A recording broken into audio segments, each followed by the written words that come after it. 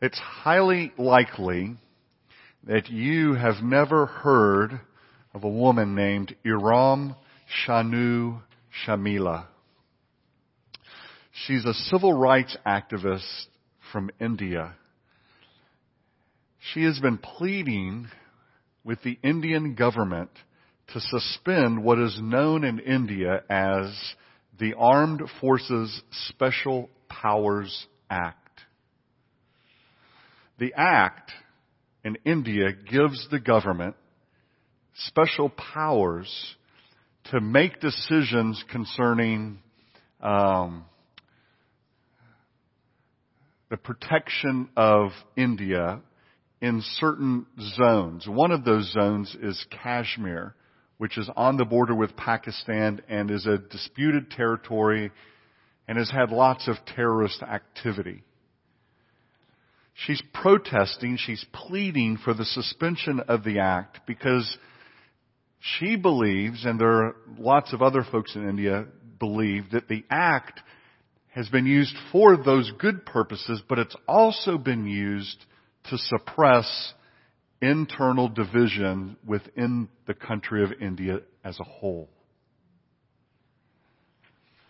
What is perhaps most noteworthy about her protest, her pleading with the government, is maybe not what it is she's pleading for, but the length of time that she has been pleading and the manner by which she's gone about it.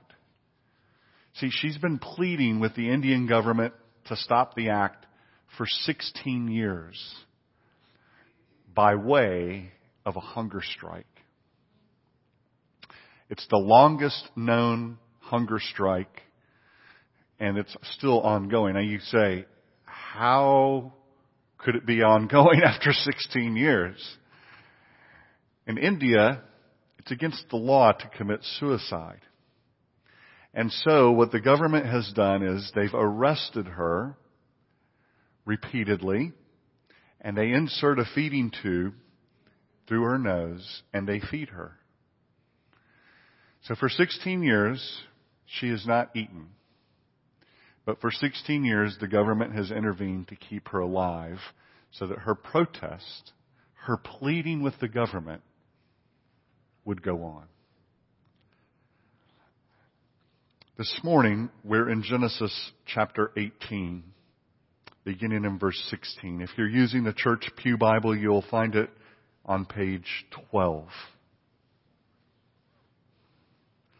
Genesis chapter 18, beginning in verse 16. Let's read together. When the men got up to leave, they looked down towards Sodom, and Abraham walked along with them to see them on their way. The Lord said, "Shall I hide from Abraham what I am about to do? Abraham will surely become a great and powerful nation, and all nations on earth will be blessed through him. For I have chosen him, so that he will direct his children and his household after him to keep the way of the Lord by doing what is right and just, so that the Lord will bring about for Abraham what he has promised him." And then the Lord said, "The outcry against Sodom and Gomorrah is so great and their sin so grievous that I will go down and see if what they have done is as bad as the outcry that has reached me. If not, I will know." The men turned away and went towards Sodom, but Abraham remained standing before the Lord. Then Abraham approached him and said, "Will you sweep away the righteous with the wicked? What if there are 50 righteous people in the city? Will you really sweep it away and not spare the place for the sake of the 50 righteous people in it? Far be it from you to do such a thing, to kill the righteous with the wicked, treating the righteous and the wicked alike. Far be it from you. Will not the judge of all the earth do right?" And the Lord said, "If I find 50 righteous people in the city of Sodom, I will spare the whole place for their sake." Then Abraham spoke up again, "Now that I have been so bold as to speak to the Lord, though I am nothing but dust and ashes, what if the number of the righteous is less than 50? Will you destroy the whole city for lack of 5 people? If I find 45 there, he said, I will not destroy it. Once again, he spoke to them. What if only 40 are found there? He said, for the sake of 40, I will not do it. And then he said, may the Lord not be angry, but let me speak. What if only 30 can be found there? And he answered, I will not do it if I find 30 there. Verse 31. Abraham said, now that I have been so bold as to speak to the Lord, what if only 20 can be found there? And he said, for the sake of 20, I will not destroy it. And then he said, may the Lord not be angry, but let me speak just once more. What if only 10 can be found there? And he answered, for the sake of 10, I will not destroy it. When the Lord had finished speaking with Abraham, he left, and Abraham returned home. Let's pray. Father, we want to thank you for your word this morning. As we come to it, it challenges us in places that are difficult. And so we would just ask this morning that you would give us discernment and you would open our hearts, our minds. Let us receive your word. Let us treasure it in our hearts. Let it work its intended purposes for us, that we would be your children, giving you glory in the things that we do and say and think. In Jesus' name, amen. This is a very interesting passage, obviously, not something that you're familiar with, probably not something that you've ever encountered in your own life with respect to your relationship with God. Abraham in this passage is quite bold. And it comes out of this question that the Lord himself asks, shall I hide from Abraham what I am about to do? Bound up in that is that the Lord had heard the outcry from Sodom and Gomorrah. He knew of the wickedness of these 2 cities, and so he was investigating that. Were it to be true, then the Lord was going to act. He brings Abraham in because Abraham is, as we've already seen in the chapters previous to this, Abraham represents the promise of God. God is going to bless the people and the nations through Abraham, through one man, through this man that God has called, this polytheist that God has called and worked in his heart and in his life. God is going to use this one individual and his family to bless the nations. In the process of all of this in this chapter, we see Abraham acting and serving and working as a priest, not only to his family, but to the nations. He is beginning this process of being a blessing to the people. And I want you to see it as we work through it. Abraham pleading. And there's 3 things that he is pleading for. The first is this. Abraham is pleading for God's name. I want you to notice that Abraham's initial approach and request of God is really this series of questions and statements that he and God have back and forth. And those questions that he asks appeal to God's nature. He is the just judge of all the earth. And Abraham is convinced. He just knows that God cannot and will not go against his nature or his name. And so he asks the question, will you sweep away the righteous with the wicked? And what Abraham is asking, he's saying, listen, God, if in Sodom and Gomorrah there are some righteous individuals and you go down there and you destroy those cities, won't you be destroying some of the righteous? And surely you wouldn't do that, right? And so we see this back and forth. And the initial is, if there are 50 righteous in the city, if there are 50, surely you won't sweep them away with the city, right? A couple of things. We learn here that Abraham knows God. That's really, it comes through in the passage. Now you think about the relationship. It's been a number of years since Abraham was called out of Ur. And in those years, Abraham has obviously began to learn about who God is. He knows that He is the judge of the earth. He knows that He is all powerful, that He is all knowing.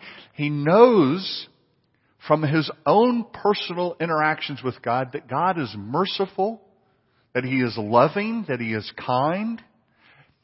Abraham knows via personal experience that God is long-suffering, patient with sinners. He knows this because he has tested the patience of God. And so he comes and he speaks to God and he approaches God on the basis of who God is. He knows that God is discerning. He knows all of these things, and he knows them because he has listened and he has learned and he has observed the way in which God has dealt with him. Abraham knows God, and that's why he comes and he approaches God the way that he does. That is why he is pleading with God, because he knows God's character. I want you to think about that. Because that is really it's a remarkable thing to say, really. That Abraham, a mere man, knows God. I mean, just think about what we are saying when we say that. He knows God well enough that he would go and he would plead with him on the basis of this understanding. In the ancient world, this would have been completely unthinkable with respect to any other deity. Most people believed that the deities, that the gods were there. They were capricious in the way that they acted. They were completely, you never knew if they were going to go right or if they were going to left or they were going to come down the center. You just never knew. And most people believed and understood that the gods in the heavens basically had you at their whim. And they acted in ways that were capricious.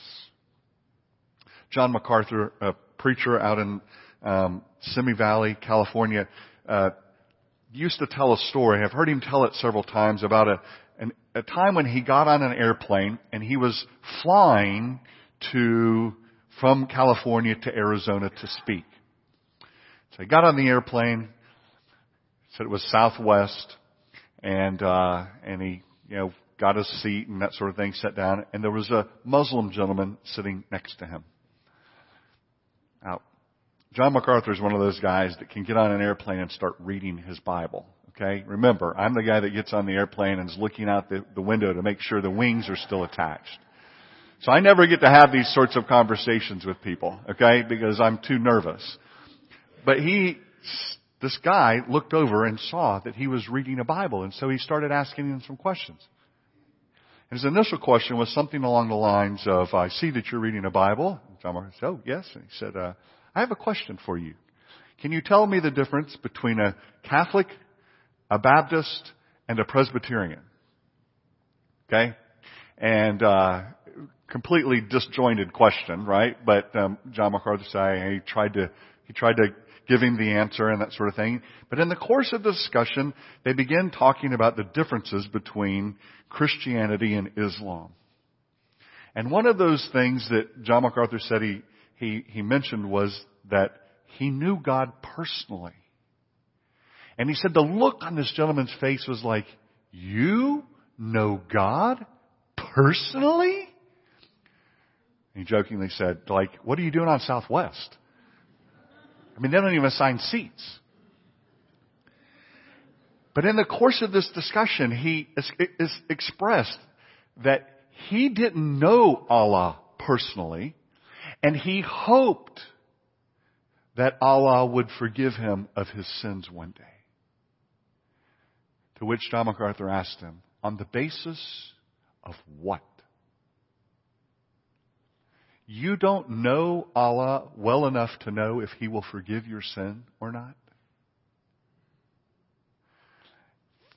That is the general way in which people deal with most deities. The God of the Bible, the God of Christian theism, is completely different than that. He has made Himself known to us. And Abraham knows Him. He goes to Him. He, in this passage, is pleading with Him on behalf, first, of His name. One author said that dealing with other deities is like dealing with a letter from Senator William Allison of Iowa. Follow me here. Once Allison dictated a long letter to his secretary, a letter that was an answer to some pointed questions from his constituent.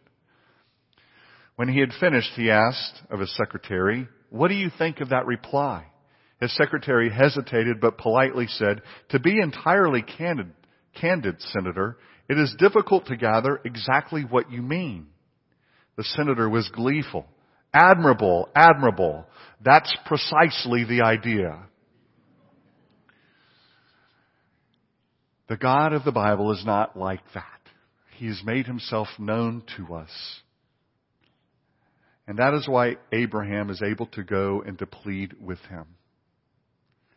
And in this sense, he is pleading for God's name. He knows who God is, and he doesn't want the world, he doesn't want the nations to think that God is capricious, unloving, not patient, not long-suffering. And so he asks Him to spare the city. The bedrock truth in all of that, one author said, the pillow that Abraham leans on is in verse 25, where he says, "Far be it from you, will not the judge of all the earth do right?" Will not the judge of all the earth do right? That is Abraham's go-to. Now let me ask you a question. Do you long for God's name to be known the right way? Do you long for the nations to know God? To know that He's merciful and kind and gracious and just? Yes, just too. Do you long for the world to see that?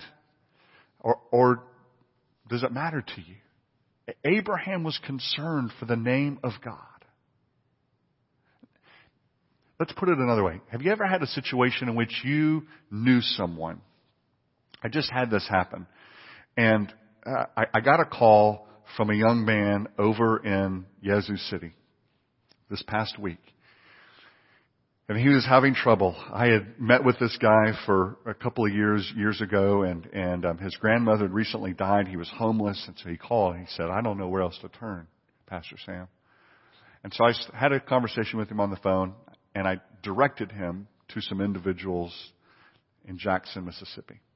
And I said, "You call these guys. They're good guys. They will help you." I started getting some text, and I talked to him again. He was very frustrated. And he said, I don't think these guys, and he started down this road. And I said, hold on. I know those men. I don't know about those men. I know those men. And what you're saying is not true. They want to help you. They will be there for you. Perhaps they're extenuating circumstances right now, but you can trust me that I know them and I know they are men of their word and they will help. And sure enough, in not too distant future there, in a couple of hours, he had a breakthrough and help began to come, and they were moving. They were in action to assist him. But he had a different opinion there for a few minutes. And I had to help him understand, no, this is their character. That's what Abraham is doing here. That's what Abraham hopes the world will see and know about God. Do you pray that way? Do you Do you seek the glory of God like that? Or is it more about you? That's what we tend towards. Abraham is concerned about the name of God. Here's the second thing. I want you to see that Abraham is pleading for a city. Actually, he's pleading for two cities, Sodom and Gomorrah. Names that are synonymous with wickedness in the modern mind. If you want to insult a city, just compare that city to Sodom, and you will have done that. Now listen. We know through experience, we know through the news that cities are difficult places. Cities are loud places. They're desperate places. They're places where crime multiplies, where the mafia is active, where drugs are sold, where prostitution is rampant, where there are gangs. List of despicable stuff. We get it. That is, sometimes when you think of cities, that's what you think, right? New York City, Atlantic City, Las Vegas, Los Angeles, Dallas, Houston, San Francisco, Seattle, Chicago, Miami. Have I hit enough of them for you? Atlanta. Sometimes people talk about how bad America has become, and they say, if God doesn't do something soon, I've heard people say, if God doesn't do something soon, He's going to owe Sodom and Gomorrah an apology. They're trying to highlight, our country's in bad shape. That's what they're saying. And I get it. But you know what? It's pretty much always been that way. But we're talking about Abraham. What page are you on in your Pew Bible? 12. And we've already had a flood that wiped out all humanity. So it's pretty much always been this way. The Bible tells us there's nothing new under the sun, right? Absolutely. So these cities had grown very wicked. Their sins are very similar to the list that I read, I'm sure. But there's more. More. Their sins are even more grievous. Listen to what Ezekiel understood were the great sins of Sodom. Are you ready? Hold on. Ezekiel 16 verse 49. Now this was the sin of your sister Sodom. She and her daughters were arrogant, overfed, and unconcerned. They did not help the poor and needy. They were haughty and did detestable things before me. When you think of Sodom and Gomorrah, are those the sins you have in mind? Arrogant, overfed, and unconcerned with the poor and needy? See, Ezekiel's those were grievous sins. Now, when you think of Sodom and Gomorrah, you think of sexual sin, because that's kind of the way we've been trained. But the Bible is more expansive. It's fuller than that. God cares about more than sexual sin. He cares about the widow and the orphan and the needy. And when we as a people, as a church, neglect those folks, that is of great concern to the Lord. Listen, in Ezekiel, the Lord said this in response to the way that Jerusalem was living. Okay? So you have Exodus 16 verse 49. If you go down just a couple of verses to verse 51, this is what the Lord says. Samaria did not commit half the sins you did. He's talking to Jerusalem. He says, you have done more detestable things than they have. And they have made your sisters seem righteous by all these things you have done. Bear your disgrace, for you have furnished some justification for your sisters. Because your sins were more vile than theirs. They appear more righteous than you. So then, be ashamed and bear your disgrace, for you have made your sisters appear righteous. Whoa!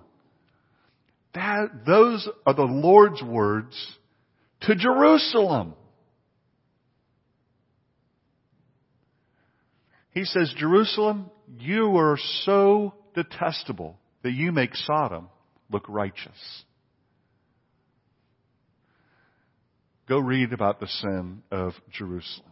Go read about the reasons for the exile. And what are they? Over and over and over again. A failure to care for those in their midst who had great need. And a chasing after idols. That's the city that Abraham is pleading for.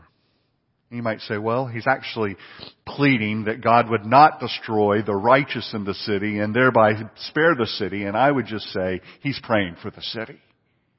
He's praying for the city because he hopes that the righteous in the city will have a leavening influence there and that they will win. There are a couple of things. Abraham stops at 10. Now, you can read 10 commentators. You'll probably get 10 reasons why they say Abraham stopped at 10. But there are probably a couple that are very reasonable. From the history of the Jewish people, we know that it only took 10 people to form a synagogue. And so perhaps what Abraham was saying was, God, if there are 10 there, right, and if you had a synagogue, then you had a group of people who were together, who believed and loved God. And if you had 10, then perhaps you had enough to have some momentum. They could reach out. They could be an influence.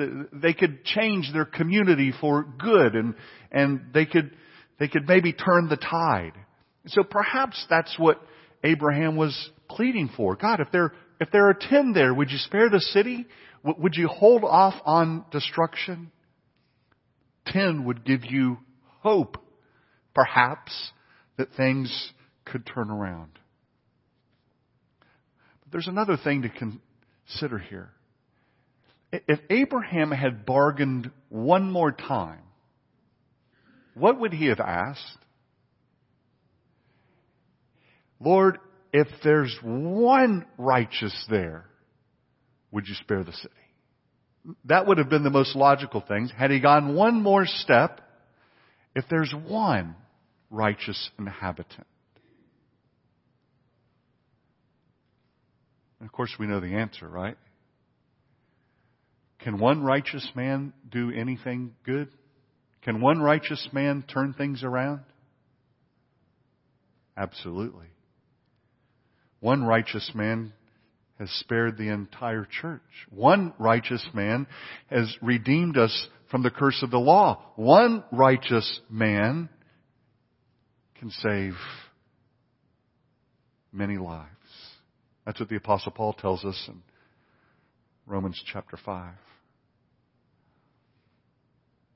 So Abraham was pleading for a city. Let me ask you, are you pleading for cities? Are you pleading that the city will just be wiped out? Are you praying for the city? Are you praying for cities, for our cities? Praying for Greensboro, for Eatonton? Are you praying for Madison? Are you praying for the Lake area? Are you praying that God will work in and through the righteous that are there? We don't want Him to delay His return. But Lord, we want you to keep gathering folks up. Don't stop. Don't quit being at work. Here's the third and final point. Abraham is pleading for the righteous. He's pleading that God would spare them. He's pleading that God would use them. Like I just said, Abraham didn't pray. He knew how bad Sodom was, but he didn't pray for God to destroy Sodom. He prayed for the people that were there.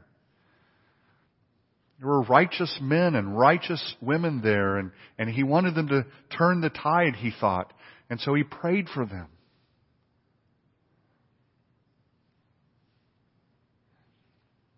Are you praying for the righteous in the land to advance? Are you praying for the righteous to be a winsome army for the Lord in the world in which we live? want you to consider this. The Lord sent out 11 disciples, apostles. 11. And with 11 men, He turned the world upside down. 11 men went out into the world and they began to make disciples, and they began to baptize them, and they began to teach them about the Lord Jesus and His resurrection from the dead and His salvation. And they turned the world upside down. And Jesus instructed us essentially to pray that, didn't He? In His prayer that He instructed the disciples not necessarily to pray, but how to pray. And there He said, right, pray first, what? That God's name would be hallowed. That people would know God. That His name would be hallowed in all the earth. And then He prayed for His kingdom to come and His will to be done on earth as it is in heaven. And He told us to pray for that. Now, how does that happen? Let me tell you a couple of ways it doesn't happen. God's kingdom coming doesn't come through government intervention. Okay? Government is good, and government has been given to us for our protection and to watch over us and to help provide for our basic necessities and those sorts of things. But government isn't advancing the kingdom of God. It isn't advanced. The kingdom coming isn't advanced by monuments on campuses and the like. It is advanced through the church and the love of Christ. That's how the kingdom is advanced. That is how the righteous advance the kingdom, loving their neighbors as themselves. Listen, if you have not read the book by Rosaria Butterfield, I encourage you to go and read it. The Secret Life of an Unlikely Convert, Rosaria Butterfield. It's a very short book. Rosaria Butterfield, in a thumbnail, was a liberal atheist professor at the University of Syracuse. And in her late 30s, having risen to tenure in that institution, at the height of her job, and the Lord converted her.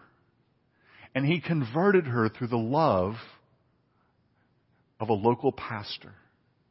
And it didn't have to be a pastor. It could have been just the love of a local church member. But that's how she was converted. The most powerful tool the church has is the love of Christ. Matthew 5:16, right?